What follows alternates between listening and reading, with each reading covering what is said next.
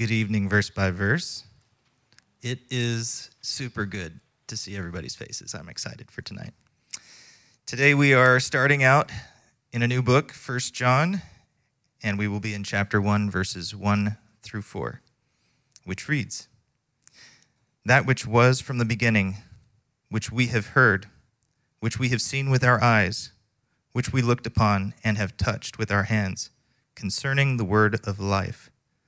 The life was made manifest, and we have seen it, and testify to it, and proclaim to you the eternal life, which was with the Father, and was made manifest to us. That which we have seen and heard, we proclaim also to you, so that you too may have fellowship with us. And indeed, our fellowship is with the Father and with his Son, Jesus Christ. And we are writing these things so that our joy may be made complete." Let's say amen together, church. Amen. Very good. We'll go ahead and have a seat, everybody. Thank you for that, Mark. Thank you as well, Brian, for reading that. As Brian mentioned, we're starting a new series in what's called the Johannine epistles, 1st, 2nd, and 3rd John. So go ahead and take your Bibles with me and turn to 1 John. This is a series we're going to be working verse by verse through these letters, and I'm going to preach most of the messages for this series, but also you're going to be seeing some other people within the Preachers Guild up here, including Tom Didier and Daniel Armstrong, Mitch Palermo, as well as one of our elders, Robin Harris, also a few others. So what I'm hoping to do today as we get into it is just to introduce not all three of the books, but 1 John in particular. A great book, 1 John. A very memorizable book. I think as we work through this particular series, you're going to see a lot of passages that you recognize, but maybe you miss the context, how it all comes together within the entirety of this book and the argument that the author John wants to put forth. So speaking of 1 John, y'all can read this on the screen. The church father, Augustine, he wrote the following about this book. He said, "This book is very sweet to every healthy Christian heart that savors the bread of God, and it should constantly be in the minds of God's holy church." I think in large measure it's because there's so much focus in this book on love for one another and the love that we demonstrate in light of what Christ has done for us in terms of love. And if you've read Augustine's writing, you know that love is a central theme in his writings, and a lot of that is derived from this book, from 1 John. The reformer John Calvin said about 1 John the following. He said, "This letter is altogether worthy of the spirit of the disciple who, above others, was loved by Christ," the Apostle John, "so that he might exhibit Christ as a friend to us." That's what John's trying to do in this book. And that's not bad for the Apostle John, who Jesus once called the Son of Thunder. John at one time wanted to destroy a whole village of Samaritans. Jesus got a hold of his life, and now he's preaching a gospel very much focused on the subject of love. Martin Luther said about 1 John, "This is an outstanding epistle. It has John's style and manner of expression. So beautifully and gently does it picture Christ to us." Yes, it does. The famous Baptist preacher Charles Spurgeon said this about 1 John, "This epistle is specially perfumed with love. As you read it, you cannot help realizing that it was written by a very tender, gentle hand. And yet," he says, "when he had written concerning love to Jesus, he was moved to an intense jealousy lest by any means the hearts of those to whom he wrote should be turned aside from that dear lover of their souls who deserved their entire affection." In other words, John is tender in this book, but he gets tough too. He gets tough with folks. I know we like to think of love in our own world as like a big pile of mush. That's the way it's described by a lot of people, like puppy love kind of infatuation stuff. That's not the way love works in the Bible. Love is tender, love is tough. And John's going to be tender in this book. He's also going to be tough with us. And I'm thankful for that. This is a great book. I'm excited about the opportunity to expound it with you over the next few months and to drill down on this concept of love as well as some other things. Today, my goals are pretty modest. I just want to introduce this book. I just want to give you a flavor of it. I want to answer some of the preliminary questions that you have. Who wrote this book? Who was it written to? When was it written? So let's begin by this. If you have your notes with you, just some questions to get us started here. And this is always a good place to start whenever you endeavor to study or work through a book of the Bible. Some of these questions are basic and helpful for understanding the message of the book. So, 3 preliminary questions here. Who wrote 1 John? Well, the answer to that question, that's like asking, who's buried in Grant's tomb? Grant is. Who wrote the book of John? It's John. Now, which John? Not John the Baptist, okay? But John the apostle, John the son of Zebedee, the fisherman, the son of thunder, as Jesus called him.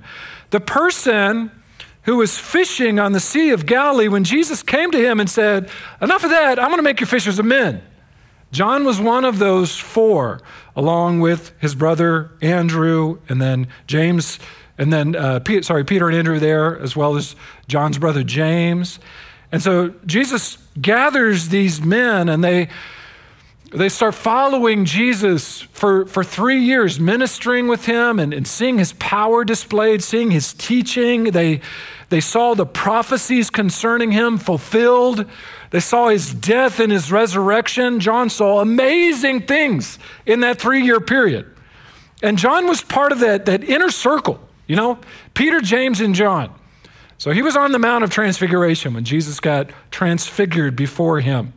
John saw the miracles in Galilee, and he traveled with Jesus all the way to Jerusalem. He was with him that last week of his life when he was crucified. He was the only one of the 12, in fact, that was there as Jesus was being crucified.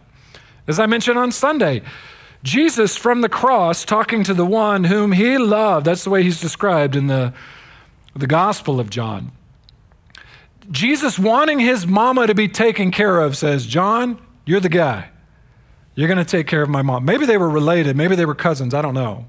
But whatever the case, Jesus looked to John, this one who had a special relationship with Jesus, and he gave him this responsibility to take care of Mary after Jesus died, was resurrected, went home to the Father. All of this gave John a unique vantage point from which to write this book. And look, Paul, we talk a lot about Paul. Paul only had a few post-resurrection encounters with Jesus. John, on the other hand, he lived with Jesus for 3 years, wandering around as they both, him and Jesus and the other disciples, preached repentance. Luke, the author of the Gospel of Luke, wrote secondhand information about Jesus, possibly through Mary, possibly through Peter, among others, as he did research. But John was there when Jesus did his miracles. John was there when Jesus preached his sermon. John was there when Jesus said, "Tetelestai," from the cross, "it is finished." Out of all the New Testament writers, except maybe Peter, John had the most intimate connection with Jesus. He was the disciple whom Jesus loved, he called himself. He had that close personal relationship with him. And look, that's why he emphasizes so strongly at the beginning of this letter, in the first few verses, I saw him with my eyes. I heard him preach with these ears. I touched him. These things really happened with Jesus. I'm an eyewitness to this fact. He's testifying to the word of life. Who's the word of life? More on that later. So who wrote the book of 1 John? John the Apostle did. And he had a unique relationship with Jesus, and a unique vantage point from which to write this book. When did he write it? Well, it's hard to say, but I'll give you an approximation. Somewhere, probably, around AD 90 to 95. Just so you know, John never calls himself the author of this book. So technically, this book is anonymous. But throughout church history, he's been identified as the author. And also, unlike Paul, as you read Paul's letters, Paul's typically addressing his letters to somebody, either Timothy or a church, or, it's clear who it's written to. But, John doesn't do that in this letter. And it's amazing how this book opens up. Maybe you got a sense of this as Brian was reading, because in verse 1, that which was from the beginning, which you're like, whoa, what do we do? We're right into it here, There's no pleasantries. There's no, hi, how you doing? Let me tell you a little bit about myself. John like a horse in a race out of the gates, just starts going. That which was from the beginning, which we have heard, which we have seen with our eyes, which we looked upon and have touched with our hands. Like, oh, wow, wait, okay, what are we talking about here? He just gets right into it. Coincidentally, those of y'all who are familiar with John's gospel, he does it there too. How does John's gospel start? In the beginning was the Word, and the Word was with God, and the Word was God. It's no greetings, no pleasantries. Buckle up, let's get into it. Let's theologize immediately. That was John's approach with writing his letter and also the gospel. But even though John never identifies himself in this letter, so just a little bit of background here, internal and external evidence both point to him as the author. Early church fathers, including Clement, Tertullian, Eusebius, especially Irenaeus, said clearly very early in the Christian church that John wrote this letter.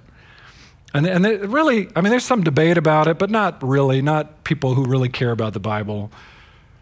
You read the Gospel of John, you read these epistles, 1st or 3rd John, and it's clearly the same person. It makes sense to connect that with John the Apostle and what we know of his life and what we know of him through church history as well.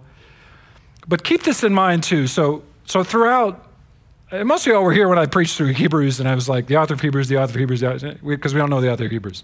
I'm not going to say the author of John, 1 John. I'm going to say John, or John the Apostle, is the author, because I think there's internal and external evidence to that fact, and it's clear to me. But don't forget, and this should be true with every time I even reference a human author. The Bible wasn't just written by a human author. The Holy Spirit is always the co-author of these books because, this is verse-by-verse fellowship. We need to know this. All Scripture is God-breathed, says 2 Timothy 3:16. And men spoke as they were carried along by the Holy Spirit. So I'll say John wrote such and such, but just log this away. Every time I say that, I know, and it should be understood, the Holy Spirit is the co-author. Now, let's get back to the date. As far as the date is concerned, so probably somewhere between 90 and 95 AD. That's the best that we can make sense of the evidence for that. And that's important to know because, that's 60 years after Jesus' death and resurrection. So these are the last books written, 1st, 2nd, 3rd John, Revelation. 60 years. So, and by the way, that's something like 40 years after Paul wrote his letters to the church. That's something like 30 years after Luke wrote the Gospel of Luke and Acts. It's something like 30 years after Matthew wrote the Gospel of Matthew. If Peter and Paul died in, around 68 AD from the Emperor Nero, so this book was written long after those apostles had died. John's the only one left. The only apostle left as he's writing this. John, who by now is in his 80s, an octogenarian, or maybe even his 90s. Here's a new word for me, a nonagenarian. The old man the old apostle, is writing. And that's why you see in 1 John, it's very endearing. As he says in this book, little children, little children, little children. I mean, he's not being condescending. He's an old dude talking to people who are way younger than him. And he's the last apostle left, still ticking, still leading the church at age 80-something, 90-something. And John at this later date, and this is important to know too. So as you read church history, most people think that John ended his life in the city of Ephesus. And so as he's writing, he's probably writing to the church in Ephesus, maybe some of the surrounding areas, the churches in Asia Minor where, these churches were planted decades before this. So you might say, well, Ephesus, we know Ephesus because Paul wrote the book of Ephesians to Ephesus and Timothy pastored Ephesus. I talked about Ephesus this last Sunday because Timothy's there. But listen, this is 30 years after those writings. This is 3 decades. You know how much changes in 3 decades? 3 decades ago, Bill Clinton was the president of the United States, and I was in high school. I didn't even have an email address 3 decades ago. Things change. And in fact, things have changed in this cultural environment, in this cultural milieu in Ephesus, because one of the things that John's dealing with, and you sense this as you read it, is there's this thing that he's got to address, he's got to confront. I told you there's some toughness in this book. And it's called Gnosticism, or probably more accurately, we would call it a proto-Gnosticism. This kind of incipient evil that had matriculated in the church that really comes from more of a Greek dualism than anything that you would extract from the Old Testament or that would be, Judeo-Christian in any way. And the issue with this Gnosticism, it put kind of this overemphasis on spiritual things or immaterial things, and it would downplay material things. The body, eating, marriage. We got a sense of this even in some of Paul's writings, but it's like that issue just advanced to a greater degree in the time that John wrote this. And so a lot of this mentality had the idea that, because the only things that are important are these immaterial things, these ideas, these philosophies, the non-corporeal world. It doesn't really matter if you sin and you indulge your flesh and just do all kinds of bad things. Who cares? The only thing that matters, because the flesh is corrupt and immoral, is the spiritual things. And some forms of this Gnosticism actually believe that Jesus had not taken on a real human flesh, a corporeal flesh, because how could something holy like God be clothed in nasty flesh? That's impossible. So they advanced these ideas that God had, kind of floated to the earth, Jesus as a phantom being, and just he appeared to be fleshly. He appeared to suffer on the cross. He appeared to die but not really. He's just because God could never do that. And John wants to address that head on and destroy it as a false theology. So the heresies are gaining ground. I think some of this might have circulated too because, all the apostles are dead. So, we're in the 90s AD. And now there's no eyewitness testimonies. Before, in the days of Paul, people had seen Jesus. People had talked to Jesus. People had interacted with Jesus. Now there's one guy. There's one guy left who is an eyewitness. And he's going to tell you about it.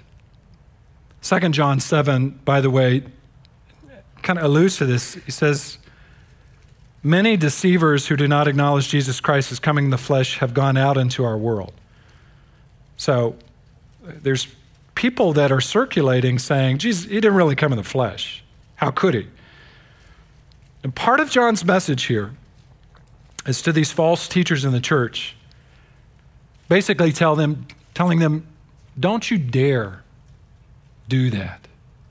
Don't you dare spiritualize what Jesus has done for us on the cross. Don't you dare marginalize the incarnation that Jesus, the God of the universe, took on flesh. It's the most precious truth that we have as Christians. That God took on flesh and died so that we might be saved.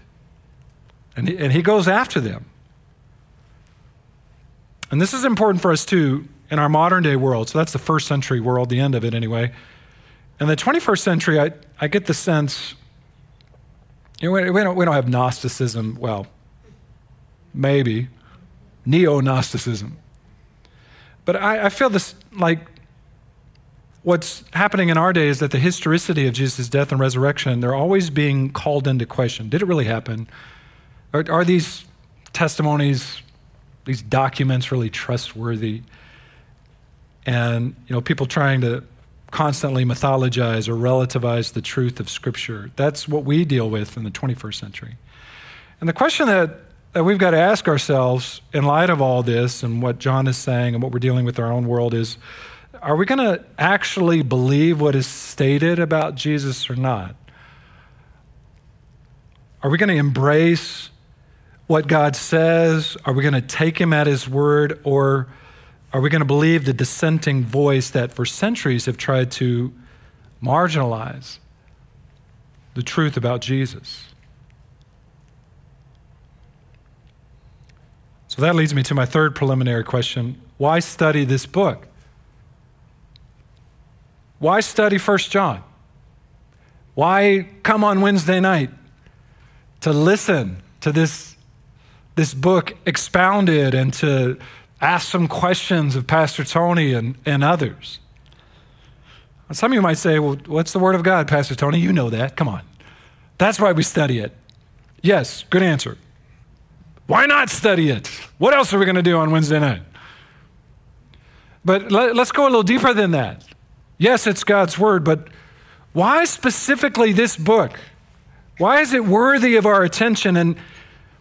And what are some ideas that come through this book that can help us in our modern day world? Like I said, I think we live in a skeptical age or a postmodern age, if you want to use that term, where things are relativized and truths are kind of obfuscated.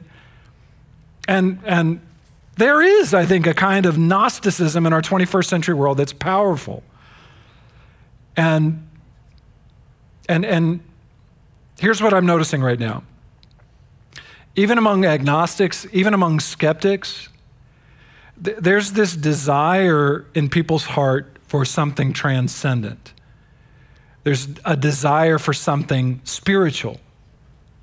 There's a desire for encounter with something beyond the world. And I understand that because there's this God-shaped vacuum inside of our heart, and we try to fill it with things. And if it's not the God of the Bible, then we'll fill it with something else. And I see people filling it, not with the truths about Christ, but with other things, because Christianity in their minds it expects of us, and they're right, obedience and faithfulness and holiness. They want the transcendence, but they don't want the holiness that comes with it. I remember listening to a podcast by Al Mohler. He was talking about this. There's this thing in Louisville where he lives called Pagan Pride Day. And in this particular event, it was this, I don't know, this kind of caravan of people going through the city. And they were celebrating what's called American neo-paganism, Wicca, Druidism, a sutra, these other kinds of things, these polytheistic earth-based religions. And I think things like that will continue to be popular in our country because it fills that God-shaped void inside of people's hearts. But they don't have to be accountable to a sovereign and holy God. And that's the draw. Yeah, they want transcendence, but they want it on their own terms. That's us as Americans. We're consumerists, right? We want this thing, but we want it on our own terms and we want to be in control of it. And what's happening is our people in our country today, they're embracing what you might call a New Age mysticism and pushing Christianity and Christians farther to the fringes of society. And then there's others who are trying to heap doubt on the historical truths of the Scriptures. Even among Christians, I hear this from time to time as a pastor. Did it really happen? I mean, can't I just believe that it happened even if it didn't happen? Like we're Peter Pan or something? Let's just believe it into existence, whether it happened or not. And now, look, that frustrates me. That would have frustrated John. Because he says here, yes, it happened. Jesus came in the flesh. I saw it with my own eyes. I heard him speak. I touched him with my own hands even after the resurrection. These things actually happened. Y'all with me? I wasn't planning to get this amped up on Wednesday night.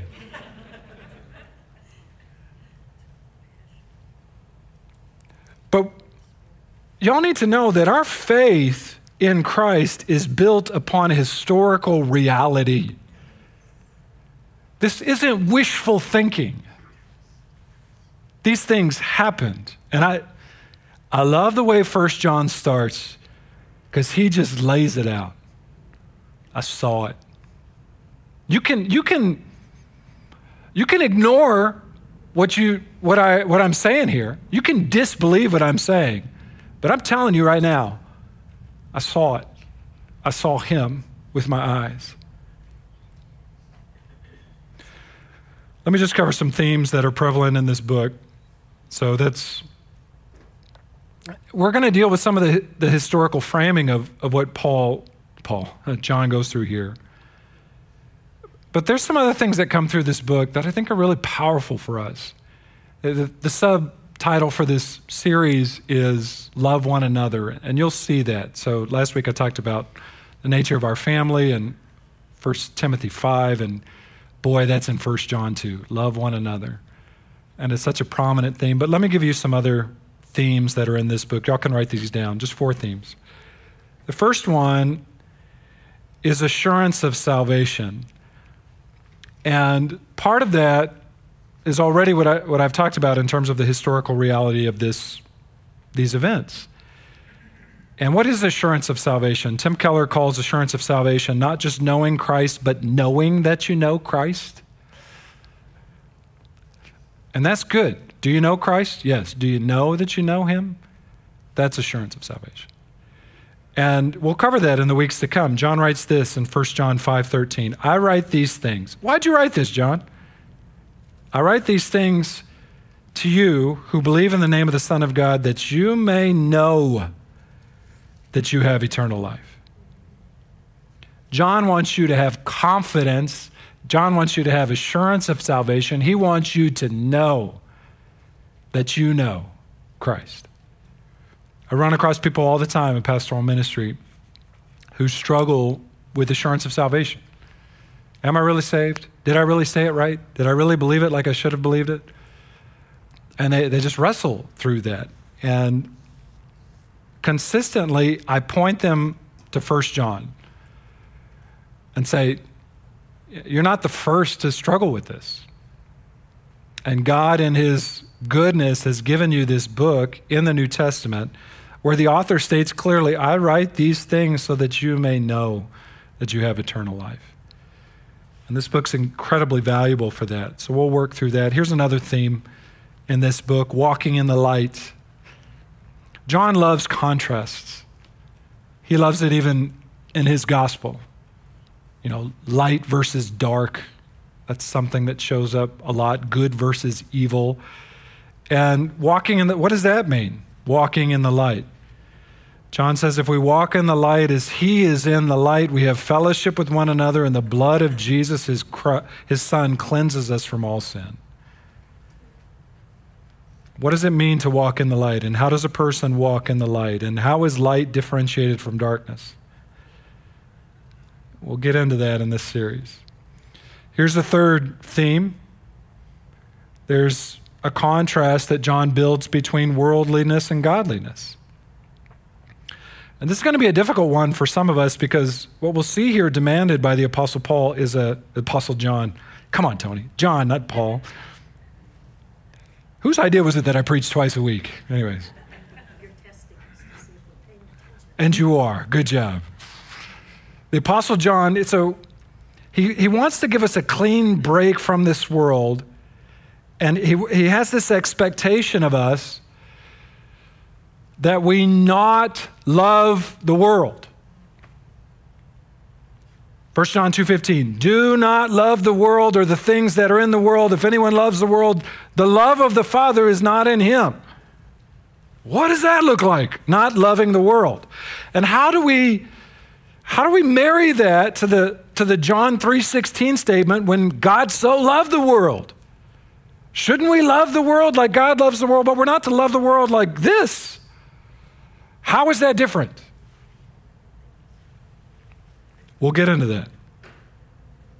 So there's worldliness versus godliness contrasted in this book. There's also, and I think this is probably the primary theme of this book, there's also loving one another in the body of Christ. I probably quote 1 John whenever I do cross-referencing. I try not to do too much cross-referencing because I tell the Preachers Guild guys, like, don't be guilty of death by cross-reference whenever you're preaching. But when I do cross-reference, when my mind does draw something, I can't tell you how many times I gravitate towards 1 John, especially for stuff like this, because these verses, 1 John 3:23, and this is the commandment that we believe in the name of Jesus, the Son of God, and love one another just as he commanded us. 1 John 4:7, beloved, let us love one another. For love is from God, and whoever loves has been born of God and knows God. That's good. 1 John 4:11, beloved, if God so loved us, we ought also to love one another. No one has ever seen God. If we love one another, God abides in us and his love is perfected in us. We'll spend some time in this series talking about love in different settings. Love for your spouse, love for your children, love for your neighbor. But I'll just tell you the most important emphasis here in John is love inside of the church. Do you love your brother and sister in Christ? What does that look like if you do? And how do we do that practically? And why do we do that?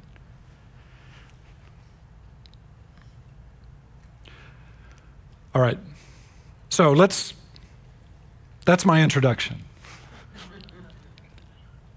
Let's get into verse 1. And in the time that we have left, I want to cover the first 4 verses of this book. This is some of the best Christology in the New Testament. And I'll give you 3 things. 3 things that the Word of life came to offer you. And here's the first thing. The Word of life came to offer you eternal life. So, verse 1. That which was from the beginning, which we have heard, which we have seen with our eyes, which we looked upon and have touched with our hands, concerning the word of life. Now, what in the world, let's just think deeply about this, verse 1. What in the world could be both from the beginning, in other words, before time began, and at the same time can be touched with hands? How in the world do those 2 things come together? From the beginning, but touched with hands. It's from the beginning, meaning it's eternal, it's otherworldly, and yet it can be touched and seen and heard. What is that? Well, the that is really a who. It's the word of life. And that word is the second person of the Trinity who's revealed as Jesus in the New Testament. And that's not the first time that Jesus is referred to as the Word. John 1:1, in the beginning was the Word, and the Word was with God, and the Word was God. How can you be both with God and be God? How does that make sense? The answer is the Trinity. And the answer is the second person of the Trinity who was with God the Father and yet at the same time was and is God. And so John now, you can hear that echoing here in 1 John 1, what he's already said in John 1. Who was the Word that became flesh and dwelt among us? John 1:14. So that Word that was in the beginning, that Word that was with God and that was God, John says later in verse 14, that Word became flesh and dwelt among us, and we have seen his glory, glory as of the only Son from the Father, full of grace and truth. So that's how you can have something that's both from the beginning and yet you can touch him. That's Jesus. You have this echo in 1 John 1 to John 1, but you also have an even further echo to Genesis 1. In the beginning, God created the heavens and the earth. Jesus was there creating. Now, here's a new thing in 1 John 1. Jesus isn't just called the Word. What's he called? Verse 1. What's it say at the end of verse 1? The word of life. So you got this little prepositional phrase at the end. Why the word of life? What does that mean? Well, Christ, not only the Word, not only the one that was from the beginning that created the entire world, but also the one who is the source of life. What did Jesus say in John 14:6? I am the way, the truth, and the life. What did Jesus say to Martha just before he raised Lazarus from the dead? I am the resurrection and the life. Christ is from the beginning. He is God eternal. He existed in eternity past. He was never created. And there was never a time when Christ was not. And at the same time, he's the Word, but he's also life. He's the embodiment of life. He gives us life. He's the Word of life. I heard a pastor say this last week, so just brace yourself for this. I'm going to try to tie your head up in knots if I can. He said, Jesus was the only man who had a heavenly father but no heavenly mother, who had an earthly mother but no earthly father, who was older than his mother and who was as old as his father. Did y'all get all that? That's Jesus. That's the Word of life. But in the fullness of time, that this Christ, he took on flesh and he lived among us. And John touched that flesh, and Thomas saw the scars in his hands even after he was resurrected. Verse 2 alludes to that. This life, verse 2, this word of life was made manifest. He came into our world. He came into his own creation, and we have seen it and testified to it. Here it goes again. I've seen it. The old man John, I saw this, and I've been telling people about it for 60 years and proclaimed to you not just the life, but the eternal life. So we're moving here from the word of life to what Jesus brings, and we can be a part of this. And that's eternal life, which is with the Father and made manifest to us. This is amazing Christology. This is amazing soteriology here. What John is saying here is that Christ is God. Christ took on human life. He was incarnated into the flesh. And John says, we saw him, we touched him, And Christ, because of his death, because of his resurrection, he extends to us victory over death. He gives us the opportunity to live forever. He is eternal life, and he offers us eternal life. The word of life came to offer us eternal life. So, it's Wednesday night. The people who come on Wednesday night are the people that are really committed Christians, right? Good job out of you. But I would be remiss to not stand up before you and tell you right now, remind you, or maybe tell you for the first time, there is only one way in this world to escape eternal death and live with God for eternity. Jesus said, I am the way, the truth, and the life, and nobody comes to the Father but by me. The only way that you're going to be saved, the only way that you're going to escape death, the only way that you're going to escape the fires of hell for eternity is your faith in Jesus Christ. He is eternal life. If you have Christ, you have eternal life. If you don't have him, you don't have that. You don't have anything. Do you know this Jesus Christ is your Savior? I've said it this way before. No Christ, no life. N-O, N-O. No Christ, K-N-O-W. No life, K-N-O-W. No life, no Christ. No life, no Christ.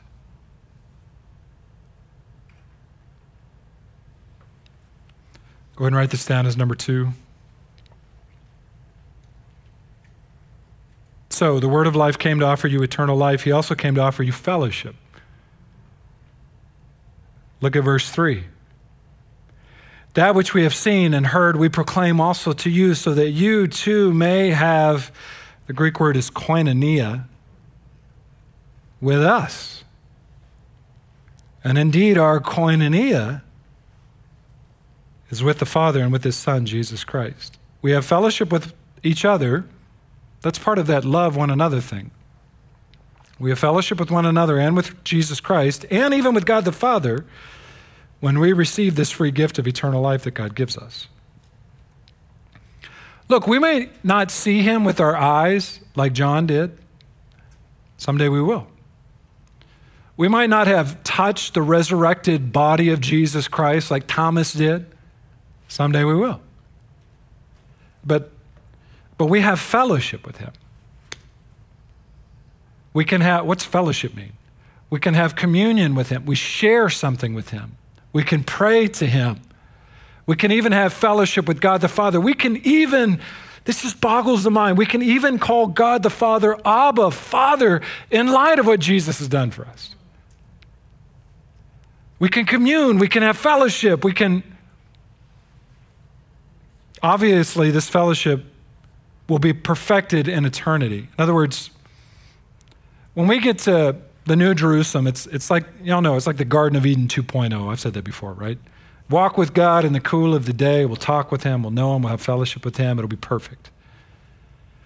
But what's amazing about this is that we can have that even now. There's an aspect of that that we can already have.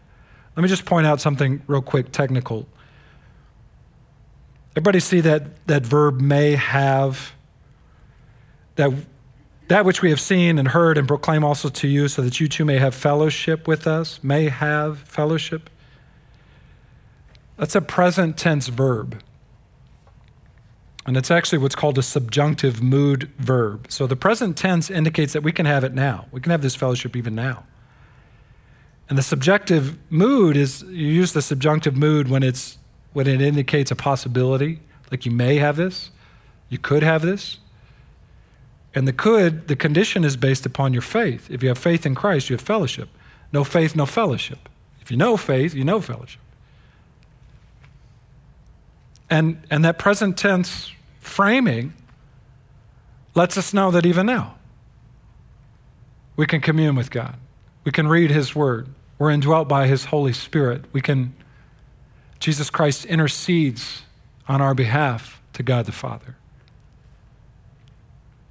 Not only do we have fellowship with God the Father, look at the end of verse 3. We also have fellowship with his Son, Jesus Christ. Jesus has actually placed his Holy Spirit inside of us as an outworking of that fellowship. Even as we go through the hardships of life, we can have that fellowship. We can have that relationship. By the way, fellowship, that's a misunderstood concept. It's not parties and potlucks and get-togethers at church. Or let me say it this way. It's not only parties and potlucks and get-togethers at church. The biblical idea of koinonia fellowship has the idea of sharing in community. We even celebrate it by taking communion and remembering what Christ has done for us. In the community of Christ, you have relationship, you have camaraderie as you work towards a goal. You have the Holy Spirit inside of me and the Holy Spirit inside of you share something that's a tighter bond than we can have even maybe with our own blood family members who aren't saved. And that communion is something that we share in light of what Jesus has done for us, and we share it not only with one another, but we share it with the God who created us and saves us. No Kiwanis club can offer that. No bar in town can offer that. No sports club can offer that. We've got a corner on that in the church. I mean, it's one of the best selling points for the church. You can have fellowship with the God of the universe and fellowship with other people who love and serve him.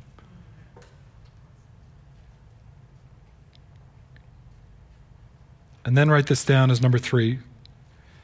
Eternal life, that's good. Word of life came to give us that. Fellowship, that's good too. One more thing. The word of life came to offer you joy.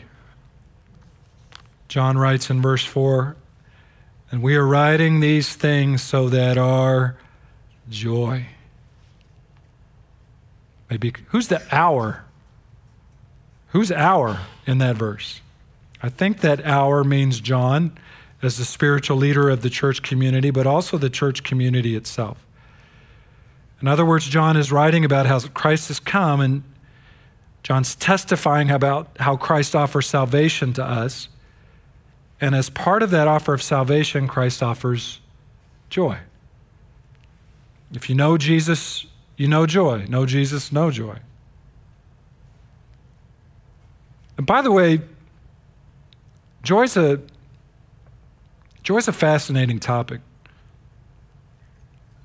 It's not the same as fickle and fleeting happiness.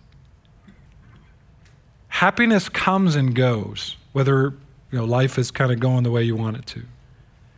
Happiness as a kind of glee or merriment is dependent on your circumstances. Joy is deeper than that.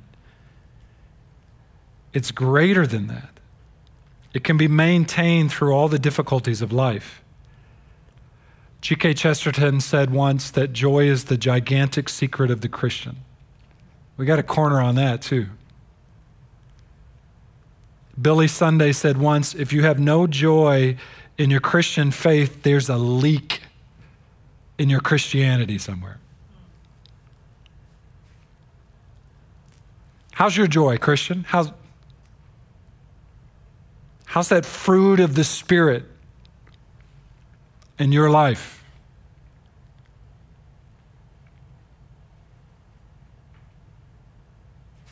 I mentioned on Sunday Martin Luther's wife, a woman named Katharina von Bora.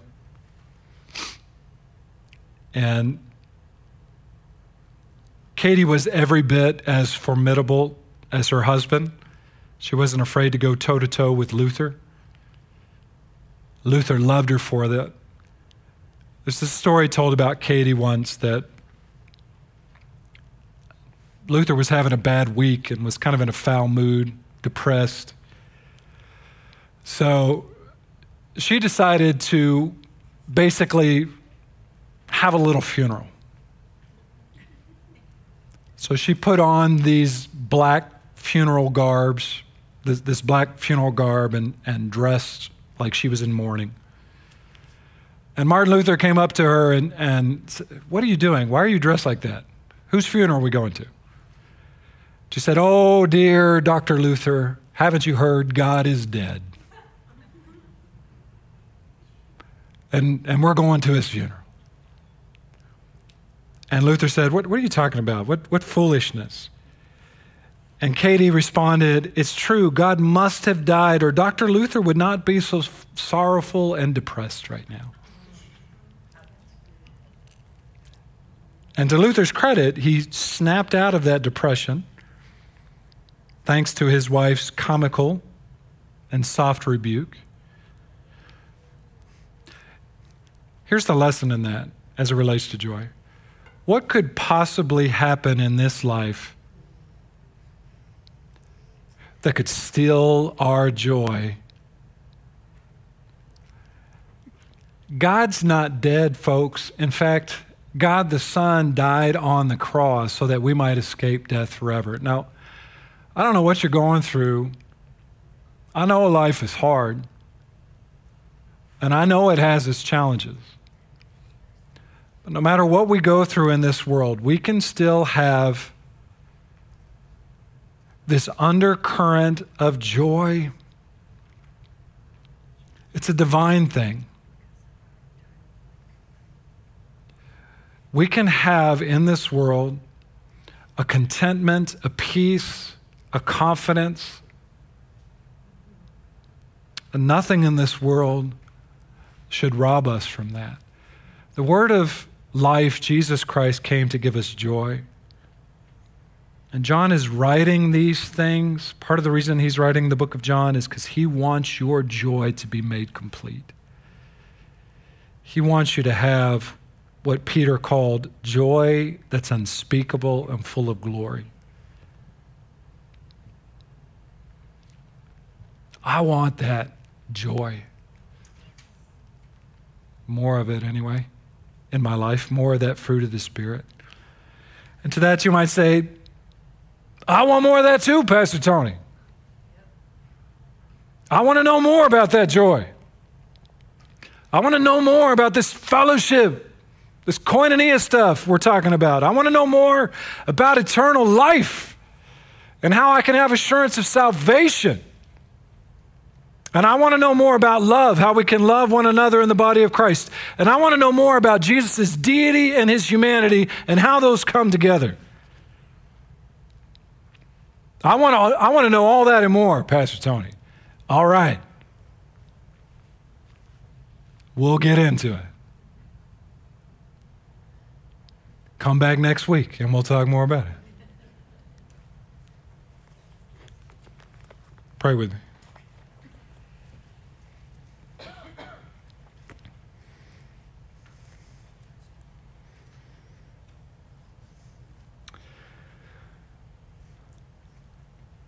Lord, we are so grateful for the eternal life that the word of life has provided to us. And Lord, my words this evening fail to convey just how amazing and awesome the word of life is. So Lord, hear my heart in this as I say, Jesus, you are amazing, and we love you so much. And we thank you for what you've done for us, and we believe what John testifies to here, that you indeed came into our world, took on human flesh, and you died on the cross for our sins, and you rose from the dead.